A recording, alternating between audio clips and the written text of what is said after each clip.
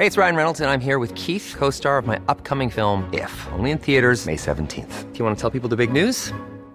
All right, I'll do it. Sign up now and you'll get unlimited for $15 a month and 6 months of Paramount Plus Essential Plan on us. MintMobile.com/switch. Upfront payment of $45 equivalent to $15 per month. Unlimited over 40 gigabytes per month. Face lower speeds. Videos at 480p. Active Mint customers by 531.24 get 6 months of Paramount Plus Essential Plan. Auto renews after 6 months. Offer ends May 31st, 2024. Separate Paramount Plus registration required. Terms and conditions apply if rated PG.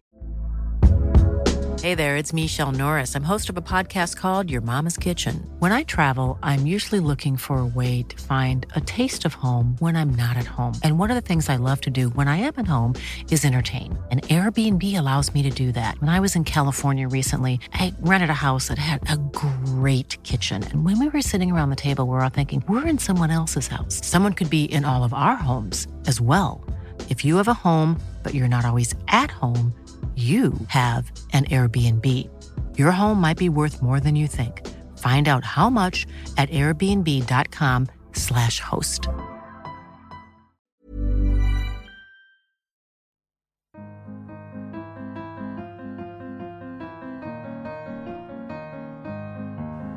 Hello and welcome back to the Prospect Interview, where we speak to the brightest minds and talk about the ideas that matter in politics, arts and society. I'm Tom Clark, editor of Prospect magazine, and today I'm thrilled to be joined by my colleague Samir Rahim and the science writer Philip Ball to talk about our Prospect Top Thinkers to Rebuild the World. We named 50 of them in all in July, and then we asked readers to vote for their top pick for 2021. And from a list that ranged from the acting and writing sensation Michaela Coel to the paradigm-shifting philosopher Judith Butler and the love him or loathe him tech guru Elon Musk, it was hard to know what way the vote was going to go. But had you heard of Yaakov Hanna?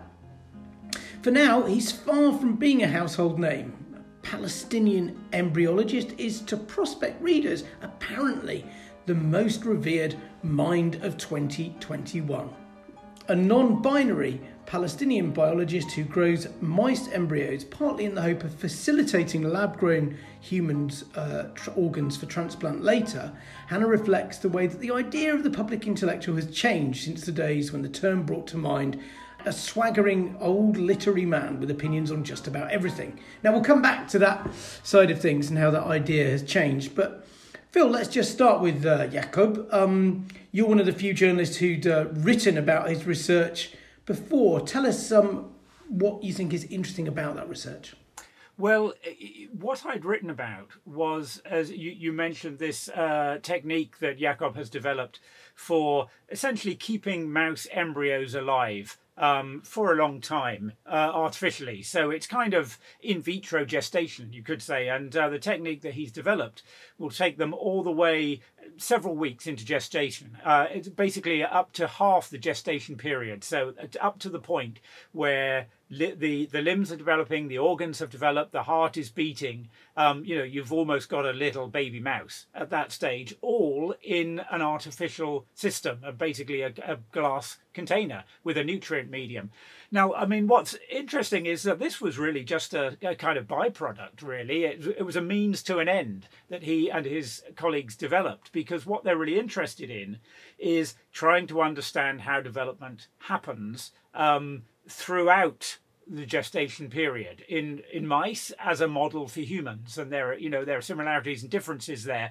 This is something you can't do for humans. Certainly at the moment you couldn't use this technique for growing human embryos this long, because in a lot of countries it's simply illegal, but it may become possible. There's recently been a change of recommendations by the international body that sort of regulates this, that suggests that actually we should be allowing researchers to grow human embryos for longer than we can already. So this sort of technique might make that possible. But really it was a means to an end, because what he's trying to understand is how stem cells the very early stage cells of an embryo that can grow into any tissue type, how they develop bit by bit into a body, into a mammalian body, what goes on in the cells to make them specialize. And so he's really zeroing in on the fine details, the molecular details and the genetic details of that process. And I think it's really interesting that, the vote that went this way, because I think it seems to suggest that people are really want to know more about this process. It's not so much, there are plenty of other people doing this kind of work, although Jakob is certainly one of the people leading in this area in the world. But there are plenty of others. And I think it reflects a desire to know more about this, what has been so far rather mysterious process of how we get from a fertilized egg to us. Yes, I see. So we get away from just mice embryos, which does sound very specialist in terms of great thinkers, as it were, and you get to the question of where we come from and therefore who we are. But Samir, another feature of this is that there's quite a practical side to this work, isn't there? I mean, there is the whole business, the Brave New World business of, if you want to get to it, like growing babies outside of the body somewhere down the line. But before that, as I alluded to, there's the issue of maybe growing organs for transplant. And now it's the second or third year in a row, isn't it, where we've seen a great premium on practical minds in the ones that come high up in the list. Yes, as you were alluding to earlier, Tom, the idea of what constitutes an intellectual or a great thinker seems to have changed quite a lot in the last 15 years, which is as long as Prospect has been doing this list. It started off with sort of people like, sort of Melvin Bragg and Christopher Hitchens, great figures as they are, people who you would describe as sort of generalists or even sort of higher journalists, really, to people who are doing quite specific things, but might well have enormous consequences. So I think with Jakub Hanna, it's so interesting that the things that you read about in sci-fi and Phil's piece that he wrote about Hanna, he identified the whole history of this, growing babies outside the womb, genetic engineering, all the things that may well be much closer than we think. And it has sort of profound, exciting, but also kind of quite scary consequences. So, I think he was an unexpected winner, but a great one. And what I really love about putting the list together is that we all have our predictions of who's going to be the person everyone chooses. And I certainly am never right. And I wasn't right this time. I mean, it has to be said, as always with internet votes, there is a danger of these things being gamed. And in the last 2 years, the sheer weight of votes for Korsha Burka, who's a Kurdish mathematician who won 2 years ago, and then for Shahalia Teacher, KK Shahalia Teacher, who is the very successful Kerala health minister and seen as a great figurehead for handling the COVID crisis. Both of those had so many votes, you kind of thought there's an online campaign at work here. But this time, Samir, it was pretty close, wasn't it? Yeah, it was pretty close. The vote obviously is open up to anyone online, whilst 15 years ago it was just generally Prospect readers. So that will give you a different kind of result. But yeah, the top 10 is pleasantly sort of international, isn't it? Carlo Rovelli did almost make it. Another writer who we profiled, or Phil profiled in Prospect earlier this year, and he would have been a worthy winner as well, perhaps a slightly less surprising one. But it seems to be quite science, not exactly science dominated, but there's at least 5 on there, he would say, in the scientific field. But Phil, I mean, it's no surprise really, is it, at the moment, after the year and a half we've had where cultural life and economic life and everything else has depended on this microscopic little entity that's killed a lot of people and is turned everything on its head. So you've always championed the sciences, but everyone can see their value now, I guess. Well, I guess we're alluding here also to the pair at number 5, and I'm going to try to pronounce their names properly, Özlem Türeci and Uğur Şahin, the people who were responsible for the basic science behind it's actually the Pfizer BioNTech vaccine. that is one of these new ones that uses this new mRNA technology. So they're up there at number 5, and it's no surprise that we're in a way you could say that was a vote of gratitude. One could equally well have given it, of course, to the people at Oxford, Sarah Gilbert and her collaborators at Oxford, who helped did the crucial work in developing the AstraZeneca vaccine. But I think this obviously reflects the fact that, as you say, Tom, we have been reminded of how vital basic scientific research can be, and probably is going to increasingly be, in literally keeping us alive and keeping the world stable. Samir, one of the jobs you always have in this, and as a pluralist magazine, it's right we should do this, is we don't just parade our own list, we also ask our readers to tell us how wrong we were and who else we should have included. Is anyone winding them up this year that we'd failed to include? Well, I noticed this actually just, a couple of weeks after we published, and I was looking through the lists of people that were being suggested. We had hardly any economists on our list, which is perhaps slightly unusual given, Tom, your interest and the interest of the magazine. So a lot of readers were suggesting, economic historians like Adam Tooze. Amartya Sen was a popular name. He was actually a winner in 2014. Thinkers like Mariana Mazzucato, Mark Carney, the ex-governor of the Bank of England, Kate Raworth. So, I don't know, what do you think? Why do you think that we weren't so keen on putting economists on this year? Do you think that it's just a sort of a reflection of maybe of their standing now in post 2008, or do you think it was just I think we just missed them? I think they definitely took a knock in 2008, and then in particular with the kind of austerity years that kind of like very unpopular, and maybe if you've been completely objective, maybe unpopular in kind of intellectual circles where universities and places where people saw big funding cuts, and to the extent it was economists telling them to do that, they didn't want to hear that, and to the extent that there were economists saying that wasn't necessary and it was all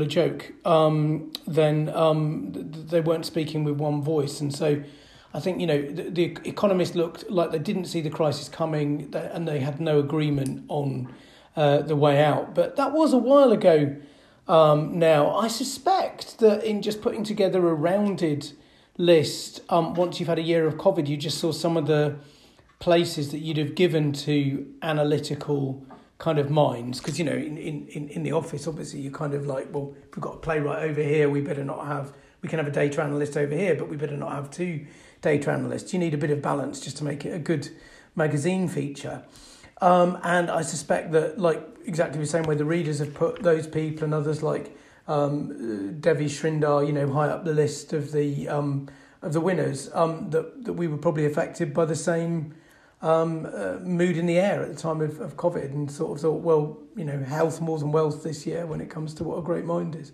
Well, isn't it the case that we've simply had no economy to speak of for the past year and a half? That in a way, perhaps people have thought that maybe the economy isn't as central as we thought it was when we're faced with a crisis of this sort, that, economists can't, certainly don't have the answers.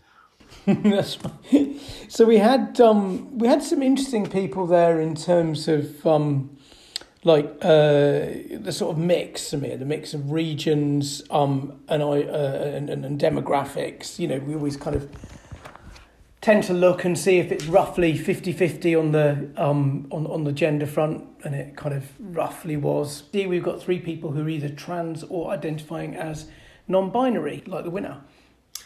Yes, and I think that's just something that, I remember, I think my first year at Prospect, we had, I think, a trans activist on there, Paris Lees, I think her name was. And I think that was a sort of indication that, this is going to be, the new thing that people are going to be talking about. This was 2015 or something like that. And now you've seen just in 6 years, it's not unusual for us in our editorial processes to be looking up people's pronouns. Just have a discussion earlier today about that in the office. And so I suppose that's just a reflective of in a way, the speed at which identities have been sort of shaping and reforming, really. There's also quite interesting, Mahmoud Mamdani, whose book, Neither Settler Nor Native, was just nominated for the Naiful Rodan Prize today, I saw. He was on our list and he came number 3 in our top 10. Maybe it's a name that people don't know that well. He's a Ugandan Asian who wrote a quite interesting memoir about being thrown out of Uganda by Idi Amin. But his latest book was actually all about why nation states find it so difficult to accommodate minorities. And he's talking about the Native Americans and in British India, Hindu, Muslim groupings, and how colonialism really shaped those identities. And I think like him, he's actually working at a quite high academic level, but he's also producing work that really speaks to fundamental questions about how nation states can and should accommodate people who historically have been different from the majority. And of course, you've got, I think, your former teacher, haven't we, Priya Gopal, on there as well. It's another theme of hers is post-colonialism and the long shadow of empire. And of course, that was there 5 or 10 years ago. So it's interesting to think about what's changed to make it so much more prominent. And I guess, Phil, we've had, a big crisis, a moment of realisation in Europe how porous the border was and how dangerous the border was. And we've also had, in America, Trump just kind of stirring up race politics. And of course, now there's an awful lot of very educated minority people who maybe would have thought the same things a while ago, but now have the tools to get their ideas into the public domain in a way they wouldn't have done a generation ago. Well, I wonder whether I guess I wonder whether we're actually seeing a shift. People have obviously talked about that in terms of Black Lives Matter being a pivotal moment. But we've also, certainly in this country, in the UK, but also in the States and elsewhere, we've seen culture wars weaponized. But the fact that it's possible to do that, I think, is a reflection of the questioning of these ideas and these old certainties that are going on. So I do wonder whether, there's some kind of reflection here of a genuine cultural shift that is also perhaps to do with, it seems very clearly now to be a decline of Western power and influence. It's interesting that there are, certainly in this top 10, there are no thinkers from East Asia here. I believe that's right. How long is it going to be before that changes? Not very long, I don't think. So, I do think that some of this questioning is not just a question of fashion or of voices being heard, but actually reflecting something genuine that's happening in global politics. Yeah, no, that's interesting. There was quite a few in the top 50, so maybe the vote base has yet to catch up in terms of East Asia. But Samir, what do you think in terms of this, the whole business of empire is anything but new, and yet it's got this new prominence? Do you think it's a kind of backlash against the Trumpian backlash, or do you think it's just a reflection of more diverse points of view, which then the whole point about world regions that Phil's making would also be a part of? Well, I think it's to do with two things. It's to do with demographics in the West, and it's to do with technology. So when I was growing up at school, we were taught a little bit about the empire, but it was something that was very delicate to be touched on, simply because if you were the one or two ethnic minorities, Indian descent, as I was at school, being taught about the empire was seen as quite awkward and difficult. If you're teaching a school now which maybe has 70, 80 or 90% people descended from, let's say, Bangladesh or India or Pakistan, the whole dynamic of how you're going to teach that is going to be different. And those people are growing up to become academics and thinkers, and now they have access to technology that can allow them to sort of question narratives. Someone like Priya Gopal, who taught me at Cambridge 20 years ago, would have probably been continuing to do her lectures and her, books and articles and all the rest of it. But really, Twitter has been her medium, and she's got a very sort of punchy, pugnacious voice that attracts other people to it, who feel that their voices haven't been heard before. There has definitely been a sea change in that, and all the old assumptions about who we are and what our role is and what we should be doing don't really work when you have people who, for example, may have an identification with the Muslim world but live in Britain. So how does that work with the war on terror in Iraq and Afghanistan and all those kinds of things? So these sort of dual identities and split identities are inevitably going to be changing the conversation. In the slightly longer list, we saw we included a few people who were there because they recognised in some sense a new form. And in fact, one of them, Peter Adamson, a great podcaster on the history of philosophy, made it into the top 10. But then you also had the Lebanese, I think, artist Lawrence Abu Hamadan, who was working in multimedia forms to bring attention to human rights questions. As we look ahead, Samir, we're already seeing this list reshaped by tech. What kind of domains do you think the future thinkers of the late 2020s are going to be in? Is there anything you already aware that we're seeing? Yeah, those two are quite interesting. I mean, Lawrence Abu Hamdan does this thing called forensic architecture as part of won the Turner Prize, I think, a couple of years ago. And it's to do just using sound installations to recreate Syrian jails. So talking about human rights, but also technology. I wonder whether, we've been talking about these things called NFTs, non-fungible tokens, which whenever I read about and try and have explained to me, then I immediately understand it, then forget it about 5 minutes later and have to be reminded about what it actually is. And we've seen a story in the news about Banksy having a sort of fake NFT, which has brought more attention to it. And even this morning, a colleague was saying that El Salvador have just introduced Bitcoin as a national currency to work alongside the dollar. So all these new innovations in technology, some will fade away, some will just be fads, but they're going to be really interesting. I mean, one name on there who we debated quite a lot whether to put on is Elon Musk. And obviously a bit of a divisive figure, and he has been his space exploration thing seems a bit of a vanity project to some, but really when we just look to the figures with Tesla and the amazing ubiquity of it now, he definitely has to be on that list. I was just driving on the motorway down from London at the service station back from Devon last week, and there was like a Tesla recharging point just next to like the McDonald's.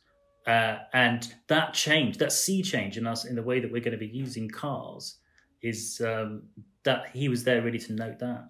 Yeah, I mean, it's interesting just how interested people are in Musk, isn't it? I think Jill Lepore of The New Yorker's got a kind of 6-part, half-hour Radio 4 documentary series running at the moment. It's been going all summer about Elon Musk, and you just think, what a talking point he is. But Phil, I'm going to bring it back to you now, finally, to kind of close off. I mean, because it is, as we've said, a kind of fairly heavily scientific list. We've obviously had the year of COVID. You tell us if there's going to be more of these pandemics to worry about, but I imagine at least it will be some years before epidemiology and things like that go really back into being the backwater. But of course, the other thing, as is in all of our minds ahead of this COP summit, so-called in Glasgow in the autumn, is climate change, and that one certainly isn't going to recede from public view. So there's good reason to think scientists are going to remain near the top of the bill for a while, I'd have thought.